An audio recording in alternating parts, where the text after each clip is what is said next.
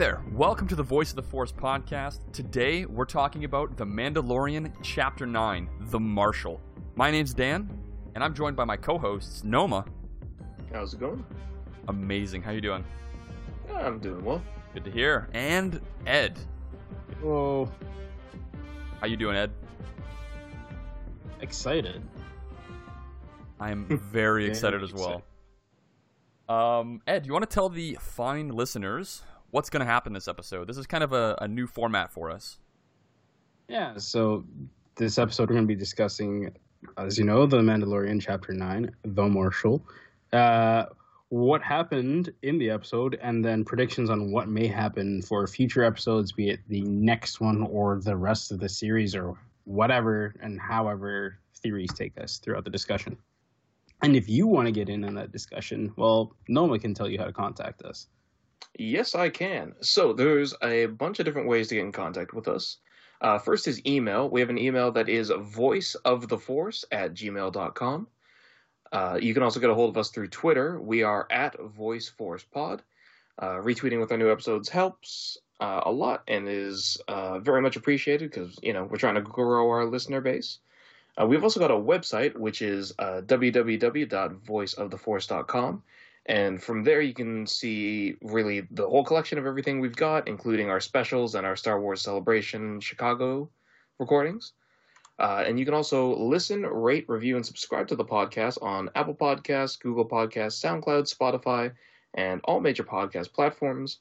Reviewing us with 5 stars and a comment helps with visibility. And again, very much appreciated. But yeah, during this episode, if you like any of the points that we're making, or you got your own points, or you think ours are wrong, or, anything like that, just send us a message through one of those sites, because we'd love to kind of listen and then talk about those as well. And it's just, you guys probably caught some stuff we didn't. So it's always good to expand our knowledge of this episode.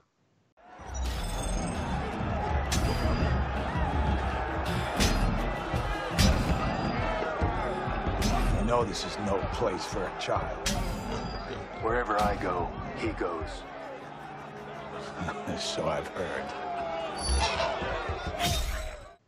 All right, let's get into The Mandalorian Chapter 9 and the plot points for this. So if you haven't, this is more of a spoiler alert, if you haven't watched Mandalorian Chapter 9, The Marshal yet, stop listening now, because there are going to be spoilers ahead of everything that happened in that episode.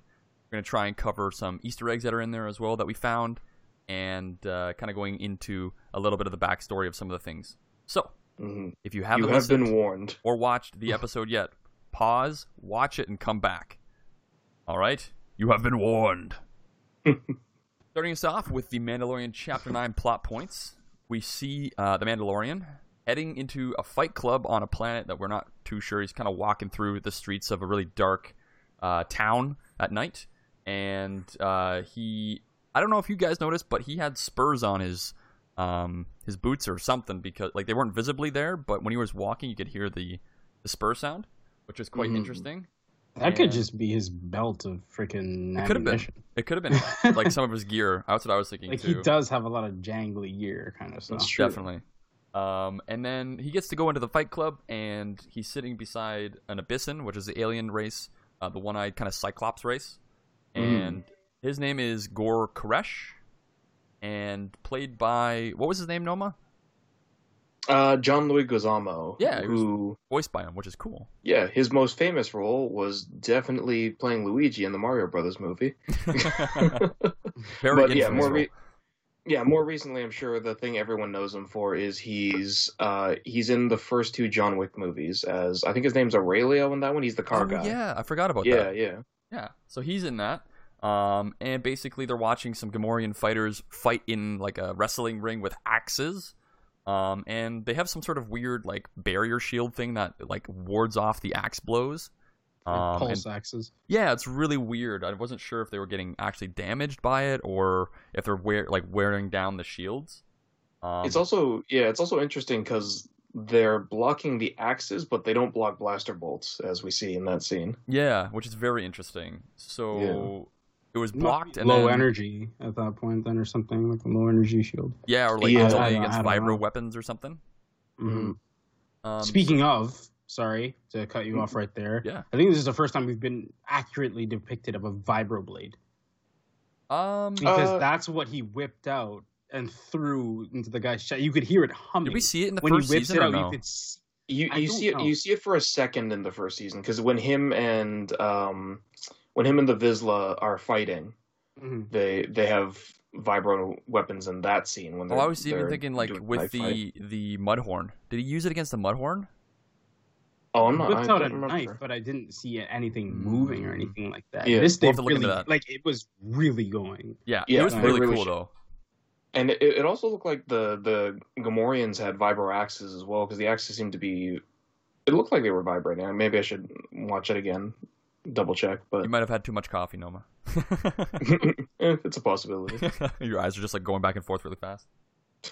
And then basically the Abyssin shoots one of the Gamorreans, and then it starts a huge fight in the club, and Well, standoff. yeah, and then the Mandalorian basically is asking for information on the sightings of a Mandalorian, because he found out that this guy knows, and kills everybody except for this guy. He walks out and captures him, ties him up on a pole, and basically interrogates him to find out that there's a Mandalorian on Tatooine that has been sighted, and then he just leaves him to die. He's like, "Aren't you gonna let me down?" And Mando's like, "That wasn't part of the deal."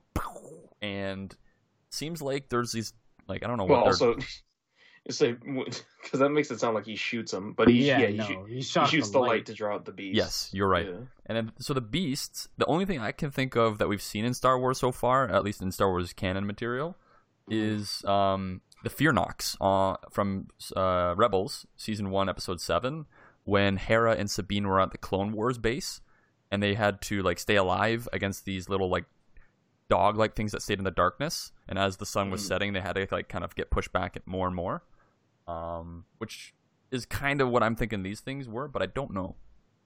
That's just a theory of mine. So he finds out... I think it's the best theory that we've got out of it. Like when we were watching the episode, I thought they looked like the dogs from Mass Effect, but I mean, that's not. I couldn't even see. I couldn't Same even see universe. what like the shadows. Like I don't know if it was you lighting got their or something. outlines, and that was perfect. Yeah. Because all you could see was like their outlines and then the red. And it was All just I like, saw was the red eyes. I have to rewatch that it. I think. automatically just hits you. It's like you're not friendly. Yeah, red is always angry or you're gonna hurt something. So I was like, oh, okay, well, yeah, you're done. Yeah, there's a moment like right at the end, like right before it cuts, where like one of them starts to run, and it looked very kind of like sleek and smooth. Okay. And that's what reminded me of. I can't remember. I'm sure other people. They're heartless.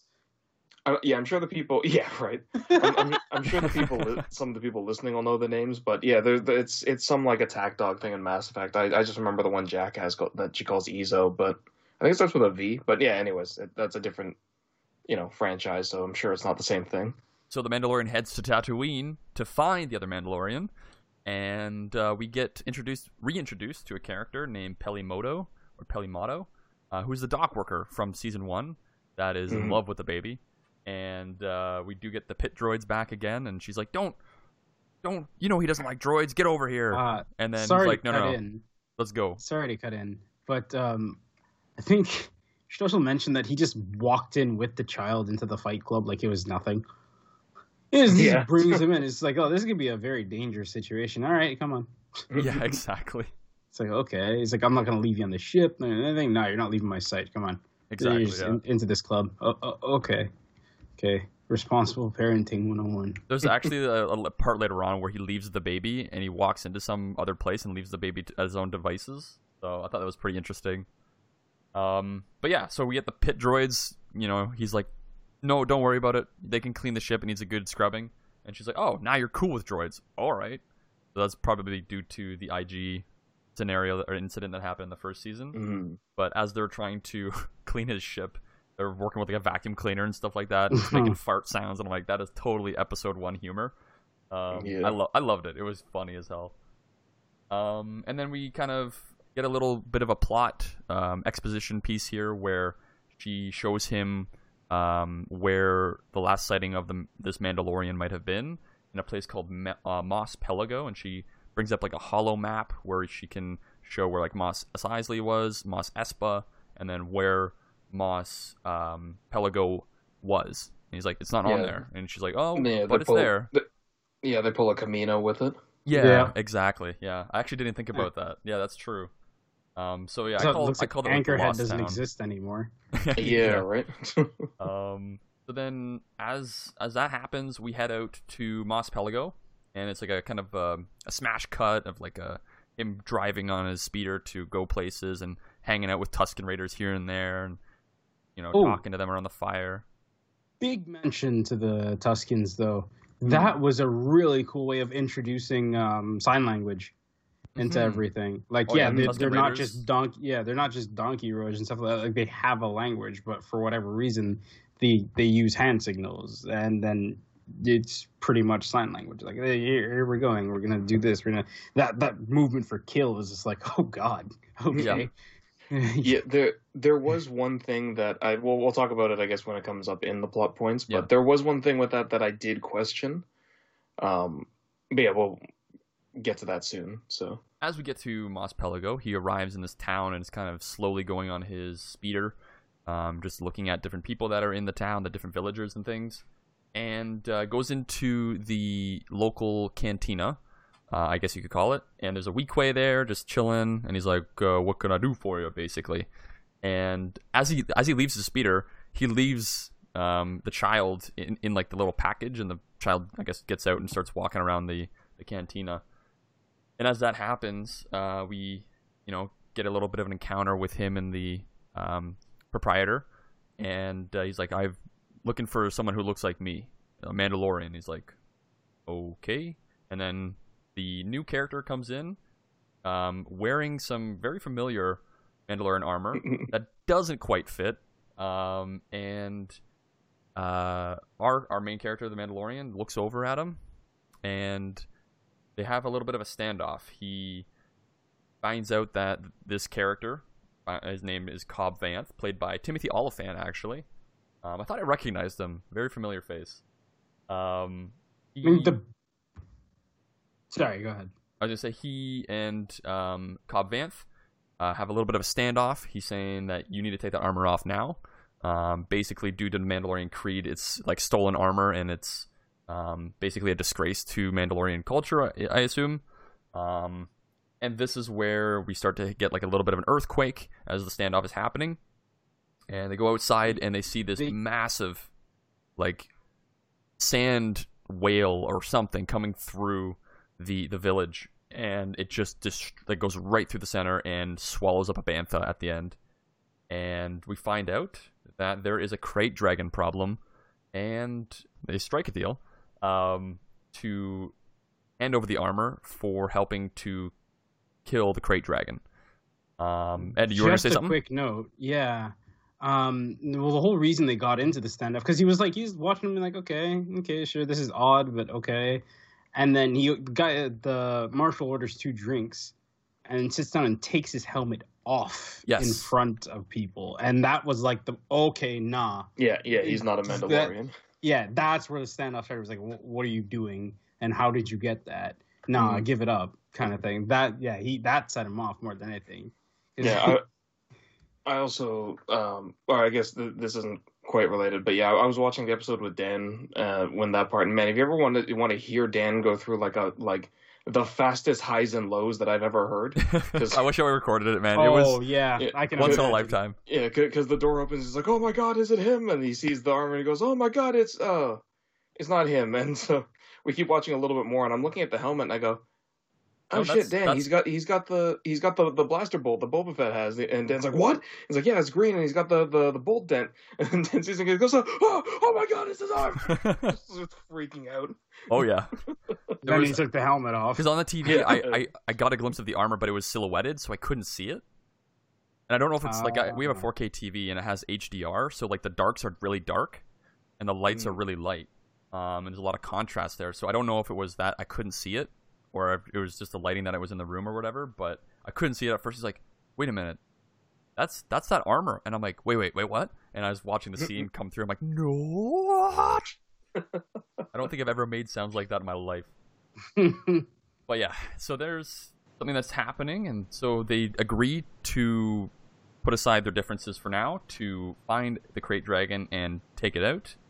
And so as they are driving through the desert on a speeder with no name, we get a fun, cool Easter egg that it's not mentioned at all. It's just a visual Easter egg. I thought it was awesome. It basically, Bob Vanth's speeder is a repurposed pod racer engine from a little boy named Anakin. What do you think of that, Ed? No. What? I thought it was a great nod. Like, okay, they had to repurpose the absolute hell out of that thing because he's sitting on the friggin' engine. Actually, it's the thruster, right? Yeah, so he's actually I didn't notice it until I think the fourth or fifth shot. It's a side seat. There's literally a seat bolted onto the side of the engine. Okay. And that's how he's going. Yeah, because at first I was thinking the same thing where it's like, really, you're mounting a pod racer engine, and then when I noticed the side seat, I was like, oh, okay, that makes more sense to me because it's at that point he's literally just riding like a jet engine basically. Exactly. Yeah. And it was like because at first I saw it in the shot they had it looked like the one of the flaps, I guess, was directly above. So I'm just like, yeah. No, I'm like, it wasn't. It was like split into three. So no. And then they showed it again. I was like, but yeah, it no. You know what they should have had happen is when they're driving through the desert just for fun, have like a little thing like start wiggling on the side of the engine and fall off, and then he starts to like lose control, and then he gets it back. Like, by flicking some switches. To switch, to flip to do that. Right? Oh, that would have been funny. But yeah, I thought it was awesome. A little funny little Easter egg there. And basically, so during this whole adventure, they finally get to the villagers, the Tusken Raiders, and they find these dogs in this canyon, and they're coming out, and they're like, "Arr, arr, arr, arr." And then these look like regular act dogs too. Yes, and the Mandalorian was coming out, and he's like, let me think here, and then he starts making like, I don't know, guttural or like throatal noises, I guess. Well, see that's so. This is the one part where like this is the first time for me where I've kind of gotten annoyed. Well, not annoyed, but I was like, that's kind of weird. Which is, so it turns out in this episode he can speak Tusken. It's like how? Yes. Yeah. Where? Yeah. Like you don't just pick that up. Yeah. Right. So exactly. So my immediate two questions are, where did you learn Tusken? And then the second was, why didn't you use that last season? Yeah. the thing that I'm just kind of thinking about now is that since he had encounters with the Tuskens last season and he didn't speak the language, maybe he didn't know it to a degree. We don't know what the time difference is between last season and this season. But that's he might have, once he encountered those Tuskens, he might have been like, okay, this might be something that I need. So he might have been kind of studying up on it on his ship. I don't know. It's just a theory. Which would make sense, and the use of the language between. Sorry? Can droids translate Tusken? I have no idea. Because we've never had an actual. I don't know if C-3PO ever did. I would assume so, but it could be one of those languages anything. they don't. Yeah. Yeah. The thing I was going to say is with the use of the sign language and the actual vocal like language as well. It's kind of similar to like how we use sign language sometimes as humans, in our world. We like some people like when they're speaking and they do like the sign language, they do like the mouthing and some of the vocal sounds as well while making the signs for people. Yeah, I've seen that before. Right, so it's very similar to that. I thought that was a kind of interesting take on the Tuskens and like using both of the languages of verbal and the I guess somatic, which like the hand gestures. This is something you do right. Because I still see it as like a PR move, just a good, not a PR, but like a PC move to be like, hey, like anybody can be a fan, like even like if you're deaf or anything like that, you can still enjoy Star Wars, right? And look, there's somebody like you, and you're not rewriting anything for it. You are building upon something, which was the biggest difference. I think the whole time I was like, that every time they brought it up, I'm like, yes. The misunderstanding of the Tusken Raiders is huge because like you always think they're these evil raiding people, and then in the Mandalorian season 1 and 2, when he encounters them, they're just a normal people that are misunderstood by everybody. Well, they bring up a good point in that as well, which is, I mean, a little bit later on once they've struck a deal, but Like the line. Honorable. Well, and Din says when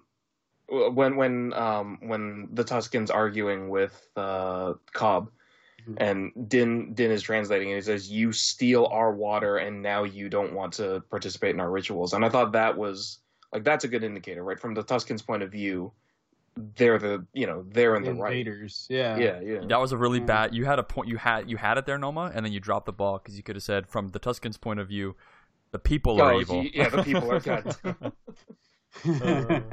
I'll go into the shame corner. Yeah, Oh, that was God. right there for you. I was waiting for it.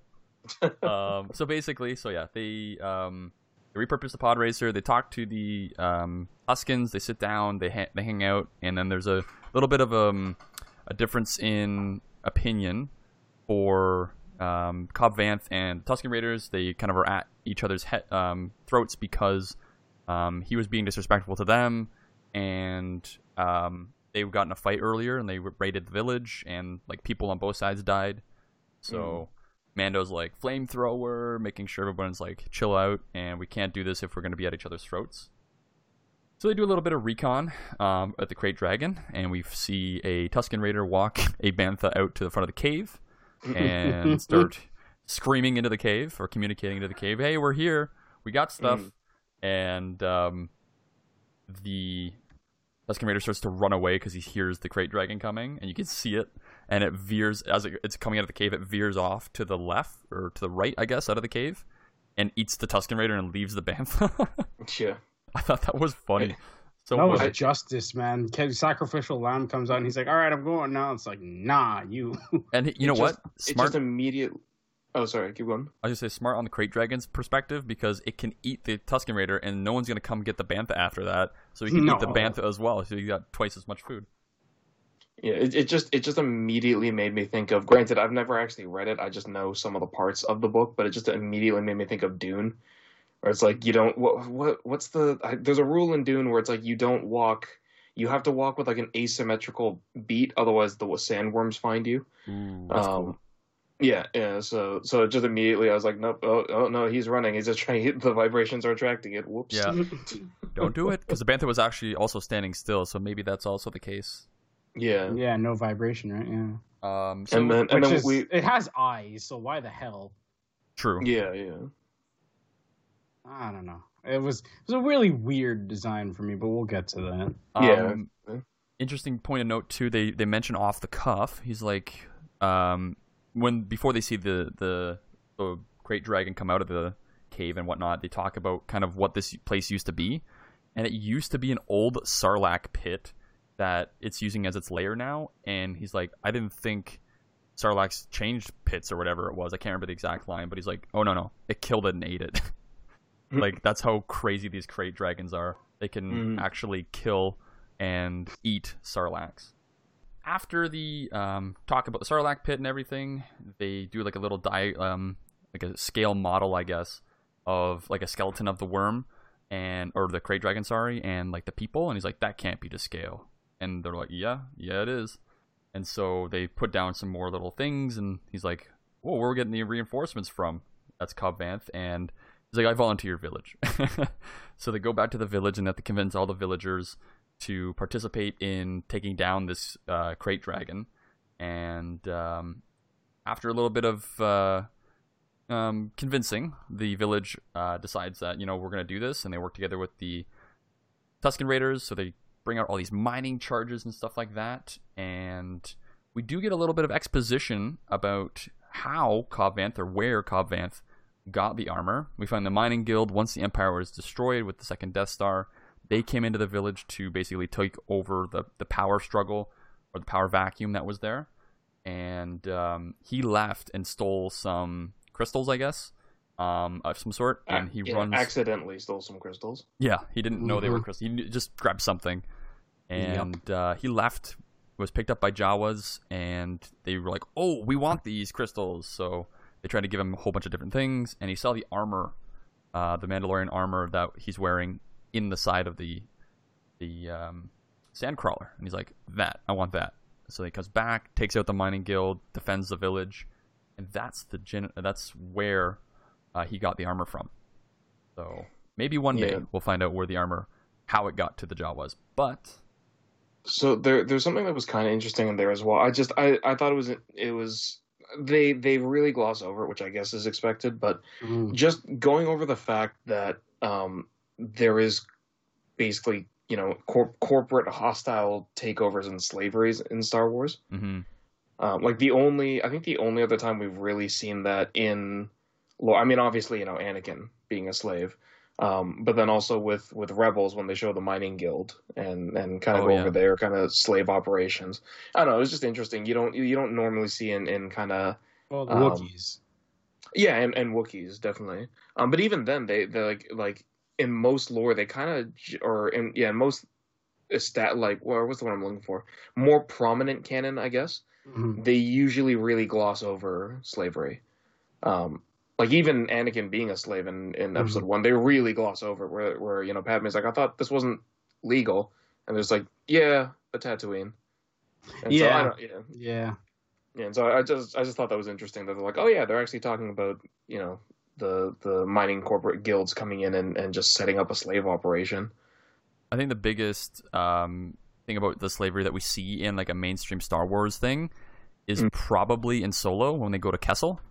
And you see all the slaves in like the collars and stuff like that, the Wookiees like, and things Kessel in the is spice a mines. mixture, though, because Kessel is a mixture of prisoners and people just picked up. Yeah. So you could see everyone like, that's working there is a slave, apart from the people that were running the place.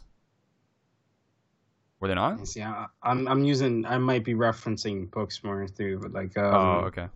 Yeah, I always remember like if you got picked up and you had like bounties on you or something like that, like you're going to Kessel. Mm-hmm. You see, like that's a good point. Yeah, it's like you pretty much are still a slave. Like you were picked up by some sort of enforcement to do there. Like you could be from enforcement, you could be from bandits, whatever. It really doesn't matter. Like once you're there, you're screwed. But yeah, like I think that's why they could get away with trying to gloss over that. Like, oh yeah, we picked up a bunch of. They're all bad guys. Yeah, they're bad. They're here. Don't worry. So it's like, oh yeah. Well, they must have done something. So that was like their own kind of cover for that. But yeah, you're right. Like here, what it's just like, yeah, it's blatantly come and they've just, we're just gonna do this because we can. Because they have the power. And like that is something I was surprised with. Yeah. Oh God, what are we gonna do? And they resolved it quickly enough, I'd say. But it was just kind of like, whoa. Well, okay, that's just, I guess, it's the Outer Rim. Yeah. At that point, it's just like, it sucks that you always have to be like wary at that point because, like, really, you need to depend on one guy to come across and do this. Like, granted, he was wearing armor, but there were like 7 of them. And they were just opening fire. Like they didn't give a at all. Yeah, they literally really just walked weird. into the canteen and just started opening fire and just killing everybody that they. But they had great timing too. Like the hollow of either they were just Death Star. Yeah. Right. Yeah. Because like they show it like, oh yeah, we didn't even have a chance to celebrate. So it looks like somehow there was a live feed of what was going on. Thing explodes. They all start cheering. Then these guys are like, oh, they're cheering. All right, time to go. Yeah. It was like wow, okay. They also this just occurred to me when Cobb comes back and you see him take a blaster bolt and the Beskar just deflects it. Because Gor Koresh talks about the fact that he's hunting Mandalorians. Yeah. To resell their Beskar, which I just thought of. So that means there's a resale market at the beginning. Yeah. I missed that. He mentions that the price of Beskar just keeps climbing and climbing. Mm-hmm. And that's why he wants the Mando's armor, because he's going to resell it. Right, that makes sense. Yeah, which then makes me think, okay, so my two immediate questions there is how easy is it to re-smelt or reforge Beskar? Because I mean the armor had a whole setup, right? Yeah. To try and do that, and then if it's impossible, that means there's now a bunch of other, non-Mandos running around with Mando armor, which would be interesting to kind of, it's Mandalorians that can do that have been enslaved by people to specifically reforge armor. Yeah, right. Or Mandos who have gone rogue and are doing that. It was an interesting thing where I don't necessarily see them really diving into it as the series continues, but it's a cool tidbit of lore they throw out that I feel like really kind of expands that part of the timeline, right? Mm-hmm. And I feel like we're going to get a lot more information about the Mandalorians as we go through this season. That's going to be a big point. Yeah, I hope so. So let's move on to the next part where they head out to have the battle at Crate Dragon Cave, or I feel like it comes off the tongue a little bit easier if you say battle at Crate Dragon Canyon. And they start to bury mining charges. They have a whole bunch of banthas set up with a whole bunch of mining charges attached to them just for carrying purposes. They set up what looks to be like 5 ballista, like medieval ballista almost, because they're all physical. They're not they're not technological or laser operated weapons or anything like that. It's all wood and metal. And they said that they need to make sure that they damage the weak spot, which is the underbelly of the Crate Dragon. They're trying to coax it out of the cave and basically trigger these explosives to blow up the underside of the Crate Dragon to kill it. So, are you guys ready to listen to the encounter as it occurred in the show? I'm going to go through this quickly. Yeah. All right, let's go. So, they coax the Crate Dragon out. It starts to retreat after being attacked by the ballista and by blaster bolts and things. It gets coaxed out again. It starts to spray acid all over people and starts to basically melt people in front of it. And boom, charges go off because it's right on top of the charges. Comes out over top of the mountain because it left and we're like, where is it? And it just blows out at the top of the mountain. And it just layers acid from the top of the mountain onto more people. People are dying left, right, and center. The Mandalorian and Cobb become jetpack buddies and shoot up to the top of the mountain and start shooting it with their blasters and their rifles. And they get a new idea. So they jump back down and get the attention of the Crate Dragon. And I think, Cobb shoots the jetpack missile over at the Crate Dragon and it starts to come towards him. And then the Mandalorian, he says, new plan, you're going to protect the child and I'm going to do stuff. And he hits the jetpack of Cobb Vanth and he launches off. Very similar to what happened in episode 6 with Luke Skywalker, Han Solo and Boba Fett. See, and that's how you know that armor, because if the same move can happen on it again, it's just like you think like the fact that any sort of damage to it whatsoever sends it off it's got to be extremely volatile, right? So good. Yeah, I started laughing as soon as that happened because I was like, okay, so now it is established canon that if you hit the back of that, there was a name for it. It's like an A10 booster or something, but if you hit the back of that thing, it just automatically goes off. Yeah, I think there's a button or something. They press like an override button or something. Yeah. Also, this is a super minor detail, but it looks like at some point between episode 6 to when Cobb got it, the backpack lost its proton torpedo, because I think that's what Boba Fett originally had on it. The really tall kind of diamond shaped rocket is supposed to be a proton torpedo, and it's been swapped out with a concussion missile. It looks like now. Okay. It was just a super. It did look different because it had like almost like what a target looks like with the red circles on it. Yeah. It looks like a much more conventional. And then I only know this because I played Rogue Squadron and Rogue Squadron 2 to death. But yeah, proton torpedoes that look a lot more like that. They kind of show you what they look like in the game. And they look much more like a more standardized rocket. Okay. So I just assumed it's a concussion missile. After he hits him away, they get the attention of the Crate Dragon, and then it starts to charge at them. The bantha that he is wanting the Crate Dragon to eat, covered in mining charges, starts to kind of get spooked, and the rope snaps, and he's got a hold there. And so he gets swallowed, and proceeds to use, eventually, the disintegration feature of his rifle to get out of there and fly out of the Crate Dragon's mouth. And boom! He sets off all the mining charges that were on the bantha, and the Crate Dragon is no more. A few other Easter eggs. We did cover the smacking of Cobb's jetpack, but there's another one that the Tusken Raiders, when they were kind of scavenging the Crate Dragon for material and like meat and stuff like that, they're trying to find something specific, and it's called the Crate Dragon Pearl. You see them pick it out near the end of the scene, and that was, I think, first mentioned in Knights of the Old Republic video game. Yep. And apparently it has, I might have missed it, but it gets mentioned in some of the canon novels that are currently in publication. So, yeah, kind of a little cool thing there. The Crate Dragon Pearl, I believe, is worth a lot of money. So they would be using it probably to trade for other things for their village, like water or something like that as well. And correct me if I'm wrong, because it's been a while since I've heard about pearl stuff, but can't you even use like really small crate dragon pearls to power a lightsaber? You know what? Not At too this sure. point, I'm going to say probably. Okay. Because it seems like everything and anything can be somehow used to power it in some way. It may not be as strong or whatever, but it'll power it. I'm thinking of Master and Apprentice at that point. Yeah, that makes sense. Because I seem to remember them talking about Asherad Het used that for his lightsaber, but I might be wrong. It's been a long time. I Since know there's a read that. new novel that came out. It's like Myths of Star Wars or something like that, and it's a canon novel.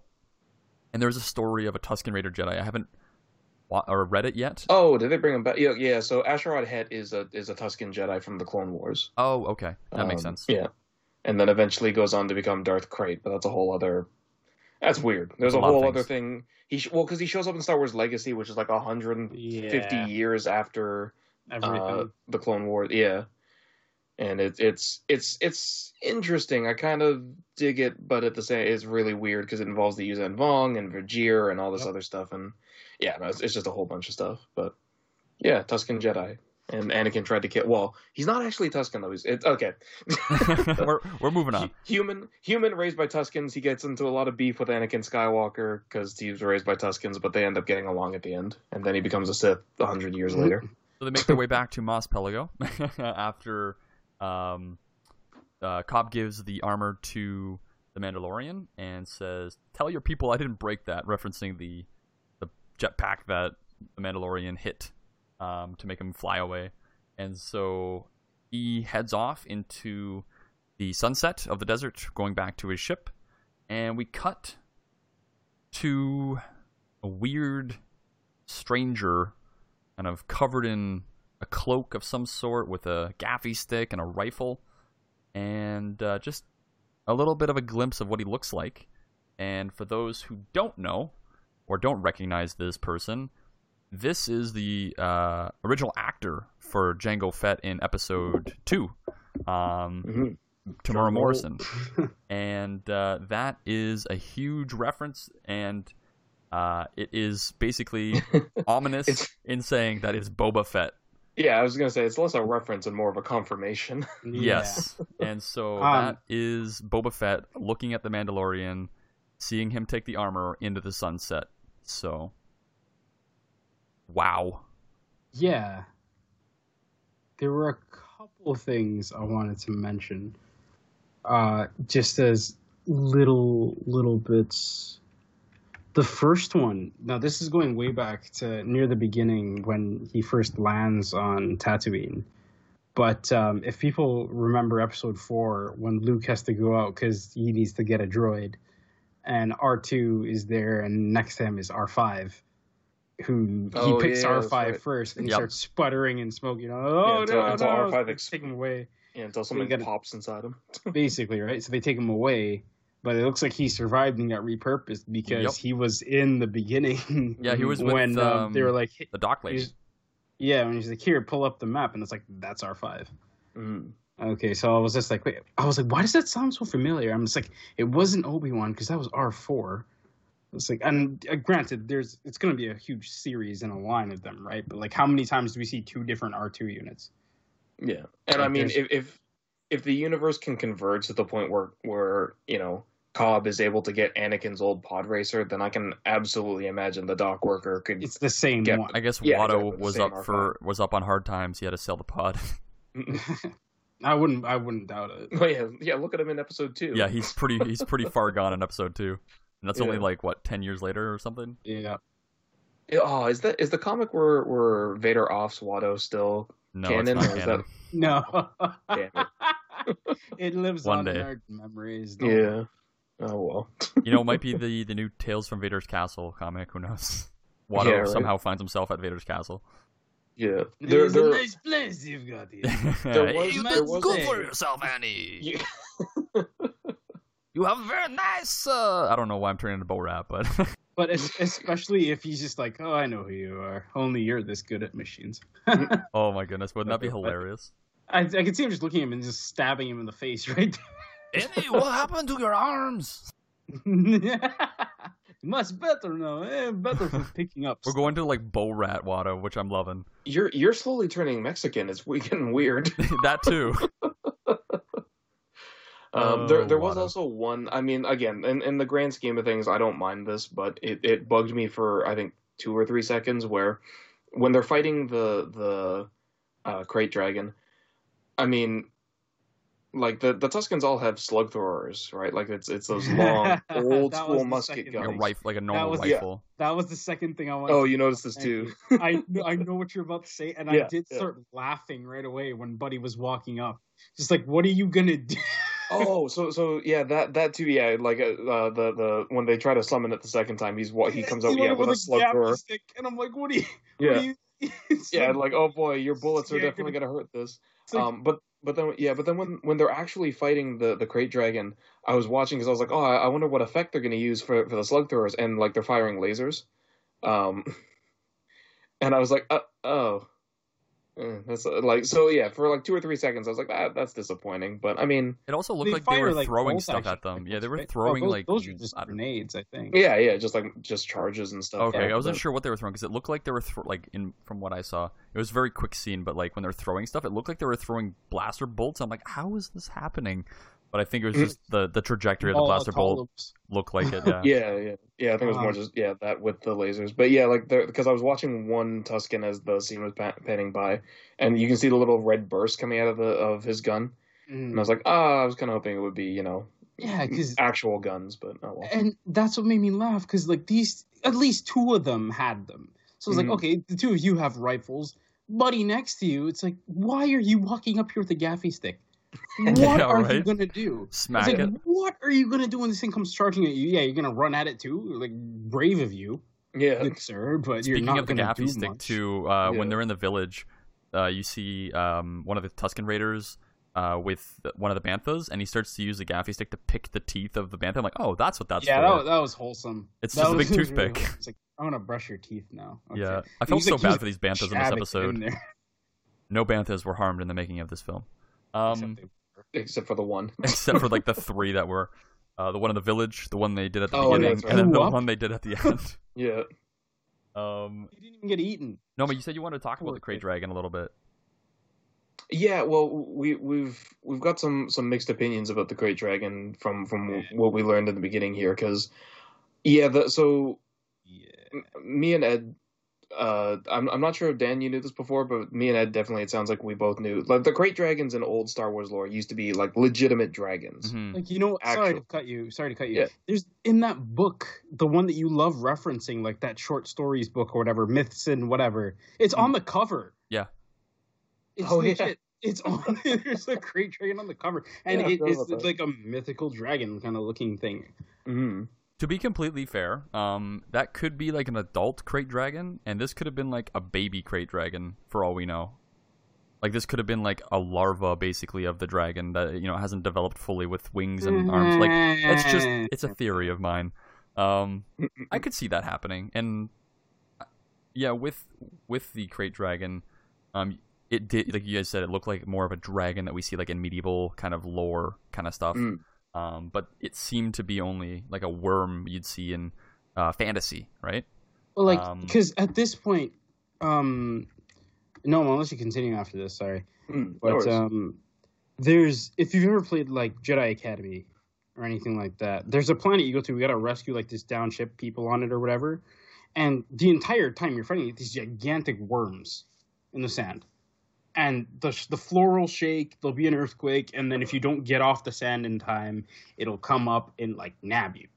And you'll see it, and it'll pull you back down to the sand. And it's just, like, it's got no eyes, anything like that. So the first time we see it in the village, I 100% thought that's what it was.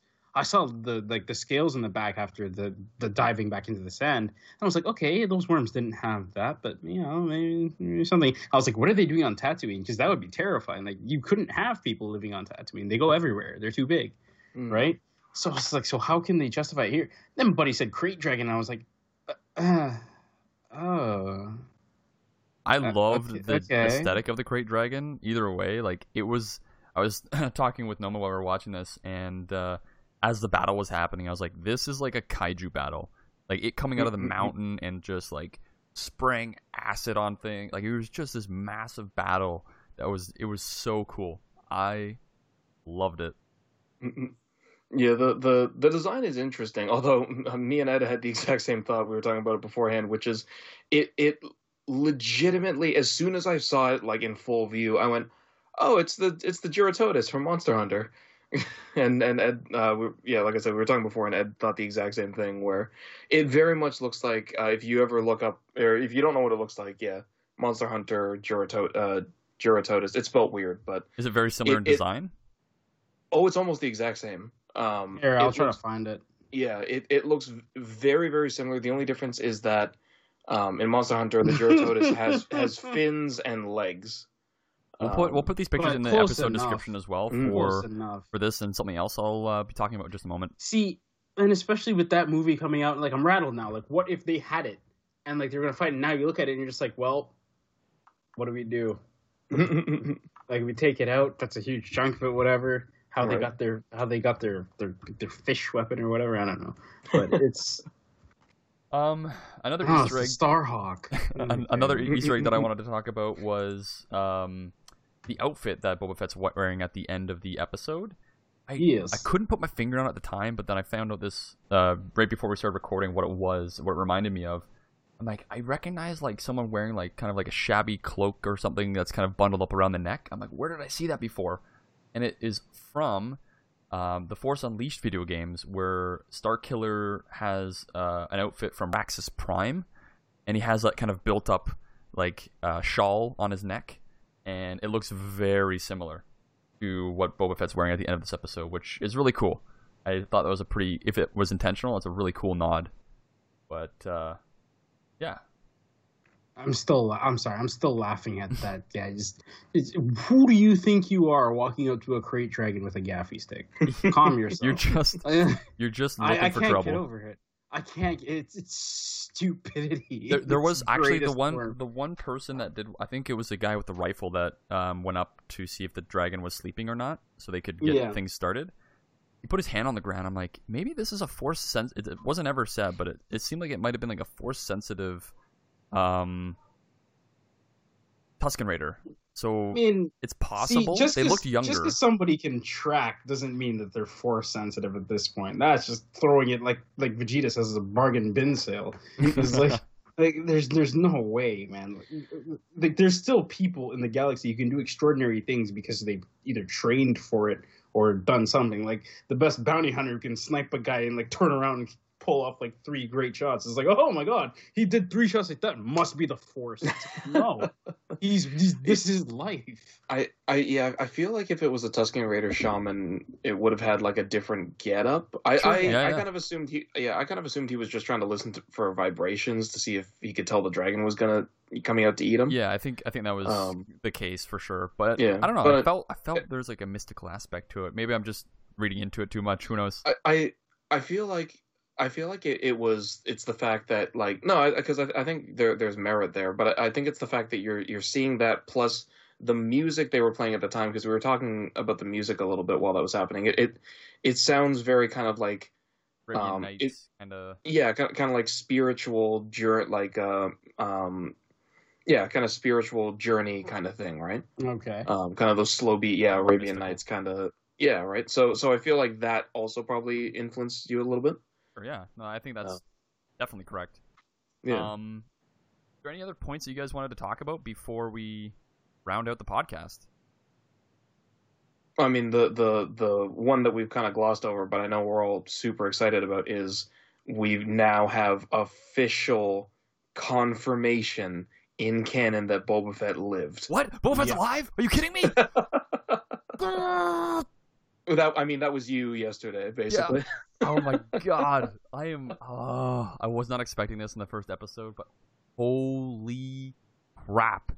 I am so elated. I've been waiting for this since seriously. They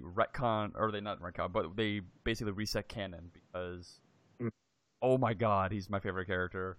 I just want more of this man. Oh. No, exactly. Like it's been that was probably the thing in my top 3 of things I was most upset that they had retconned back out of existence. And now to at least get that, because it was basically like Boba Fett, Thrawn, and then the entirety of the old Sith lore were the things that I was most upset with. And actually, top 5. Yeah, Dark Empire would be in top 5, but then they tried to do that in the sequel movies and just did a much. Well, that they brought 2 things back, and both of those things are fantastic. Right? It's almost Ron like it should have Boba? been it's almost like it should have been a hint that the Disney execs should have used all the popular stuff from the EU. I think they're in the process of doing it. Now that we're seeing it happen again, I'm very happy that this is the case. And the people that are working on this, Jon Favreau, Dave Filoni, and others, they know Star Wars. They know what they want as fans, and they know what the fans want. Mm-hmm. And they're doing it in a different way for Thrawn and for Boba Fett. But I am so excited to see where Boba Fett goes, because this is setting up a definite encounter between Din and Boba. Yes. My speculation on this, I was talking to Noma last night, is that I think they're setting up a conflict between Boba Fett and the Mandalorian. But, conflict, okay. But 100%. Like definitely like at least an initial fight or bout. Mm-hmm. But I think after that bout, they're going to realize that they can work together to do something, to complete something, or to do something together, and they're going to work at least once together before Boba gets his armor back. That's how it starts to play out. The one thing that can happen here is that out of all the people in the galaxy who were just like, oh Jedi, what's that? Oh, yeah. He lived through the times. Mm-hmm. So there's no way that, and even with 6 and everything like that, and he saw another one pop up, it's kind of just like, if anybody can tell him about who this sorcerer race was or whatever, the thing that the crafter was talking about. Yeah, the armor. Like, it can be like, no, they were dicks. They were assholes. They killed my dad. But it's like, there were a bunch of different people, and it wasn't like a race. It was just like, people who could tap into it or whatever. But he would have knowledge on that he could be like, that's true. Yeah, because he had encounters with the Sith, like Asajj and everything, right? Yeah. Yeah. Yeah, that's a good point.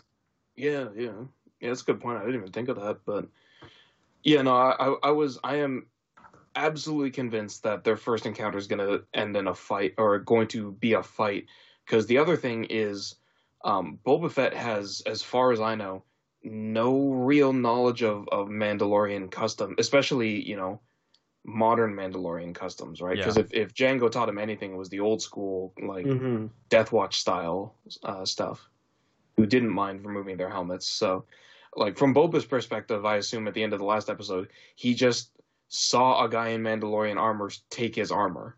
Yeah, right? It could have been that simple. Yeah. So that's what I assume, is he's going to start hunting the Mandalorian. And I would assume it would be like a mid-season kind of thing. Like, that'll be the big payoff in the mid-season, is he finally tracks down Din and they fight. My God, Noma. Yeah. I just thought of this. What if the first encounter they have, because he's hunting him, is Boba has to go find his fire spray ship, the Slave One, at Jabba's old palace, and there's a dogfight between the Razor Crest and the fire spray. Yeah. That would be amazing. Oh my God, I want this now. If that's how it ends up being, that shot. I was about to say, we got a space shot, right? This is making sense now. Where we saw in the give trailer, me back my armor, basically. The Razor Crest broken down, flying towards a planet. Oh my God, let's go. That would be amazing. I would love to see, modern Slave One in action. That would be, oh man. I want to see Boba find the Slave One though, and like, what kind of condition is it going to be? Right, exactly. It's been like 5 years, 6 years, right? Yeah, exactly. Yeah, that's true.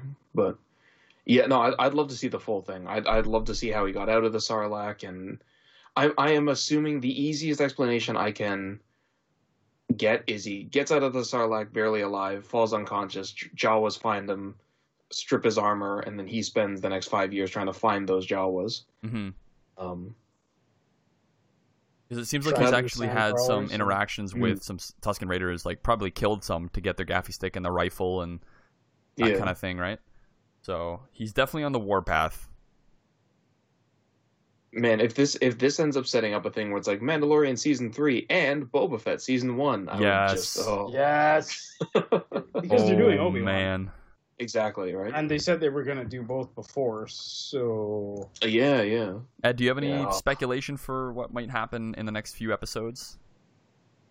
Oh, yeah. Mine were just earlier with the whole, like, let's see.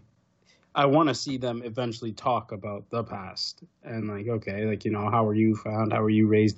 Like, just explaining the differences, because before we were just like, we've only seen this set of people where it's like, this is the way kind of thing. But before this, there was no this is the way kind of, well, not said so much like that, like a mantra, more kind of just like, we're Mandalorian kind of thing, right? And people kind of knew what to expect. They still do, but like that was it. There was no like, oh, you say this is the way, so you must be Mandalorian kind of thing.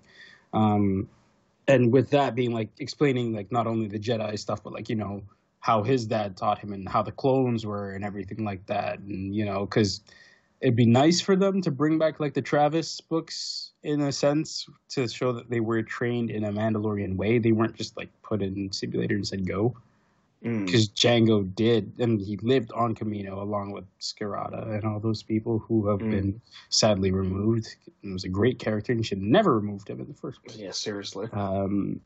But still, something along those lines, just showing him like, this is also the way kind of thing, if anything, if you're up for it. And I don't think he would be by this point, but just to show him that there's not just one dogmatic, like the Jedi, view on life. Yeah, and kind of bring back that thing we were talking about before, where it's like showing that there's the multiple clan or multiple. Yeah, exactly. Sorry, like you said, the multiple lifestyles. Death Watch, Super Commando. I think we're gonna get a lot more Mandalorian this season, like like culture, and that's gonna be huge for all of the three of us. That is all. That would be the best thing. I also just realized this is like, because we were talking about, like, I was saying before, if we could get a Boba Fett and Mandalorian, I'm just thinking about a Boba Fett series, and I don't want to set my expectations for a non-existent, non-confirmed series too high. But man, if they could do a Boba Fett series and you'd have like a Tamura Morrison timeline of like what Boba's currently doing, and then you also do flashbacks with Daniel Logan, where it's like what he was doing during. Oh yeah, that would be cool. Yeah, right. Like what he's doing, either in between the original trilogy or beforehand. That would be amazing. And then, like, my fantasy for that would be you end it with them bringing back the old canon where at the end he ends up having like either finding or having a showdown with his daughter.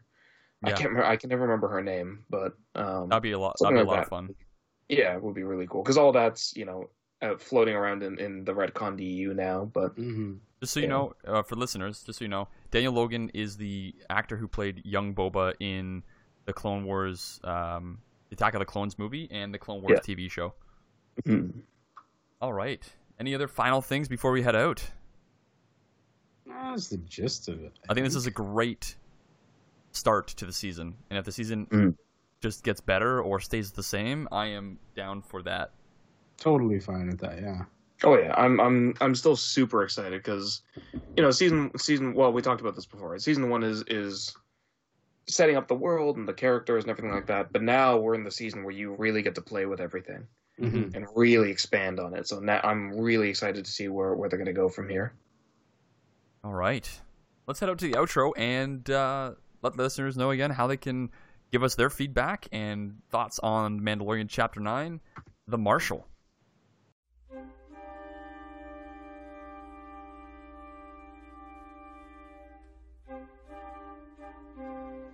Absolutely. Now, to get in contact with us, you have several ways of doing so.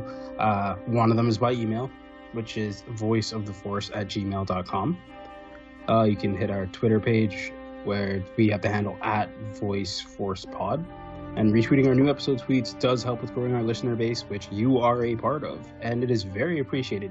Now we get more people to chat with, and alongside us who have other different views that are coming in, that you might hear something new as well. You can find us at voiceoftheforce.com, where once again you can see different things we have, episodes, our time in Chicago for the Star Wars Celebration. It was amazing, by the way. And finally, you can listen, rate, review, and subscribe to the podcast on Apple Podcasts, Google Podcasts, SoundCloud, Spotify, and all major podcast platforms. And if you do leave a review with 5 stars and a comment, it does help us with visibility, so we'll get out there and reach even more people. People like you might find connections with. And subscribe for free for the latest episode as soon as it releases. With all that said, guys, I think we can round out the podcast. Mm-hmm. But right. we'll see you all next week for episode 2. Yes. This is the way.